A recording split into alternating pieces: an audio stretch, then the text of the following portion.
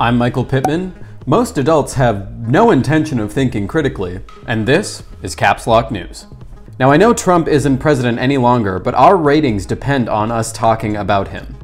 Before leaving office, Trump sent out a laundry list of presidential pardons for basically anyone who's done anything illegal ever.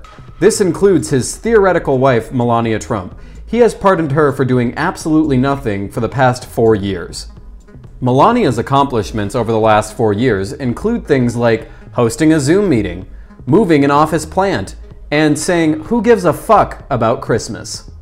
Speaking of Trump's last flailing actions as president, he also awarded Ben Shapiro with the Medal of Honor. That's right, Ben Shapiro was awarded the Medal of Honor for defending Trump on Twitter. The president honored Shapiro's efforts with just a few days left of his term. When Donald Trump was asked to explain his decision, he said, "Mr. Shapiro is a tremendous guy. Everyone else knew how toxic I was and knew that defending me would be social suicide, but not Ben." After Shapiro received his Medal of Honor, he took to Twitter to humbly state, "Anyone without a brain would have done exactly what I did." It's funny, even though Trump is gone, I still kind of feel him. It's nothing penicillin can't take care of. Now it's time to talk about the current president, and man oh man is he dry. In a series of day one executive orders, President Biden announced that his son, Hunter, will lead the newly created and desperately needed Department of Partying. Biden said he understands his limits as a 78-year-old man, but also understands that this country is in need of something caustic and volatile now that Trump is out. Biden justified his choice of making his son the leader of the department by referencing his laptop, saying, "Hey, we've seen how this guy parties, and we need it." It's rumored that Don Jr. will show up with a little baggie of white stuff any day now.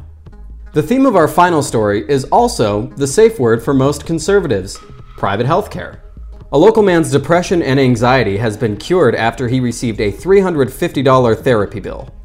This medical miracle seems to be a growing trend as Americans realize that their mental health isn't that important compared to the cost of its upkeep.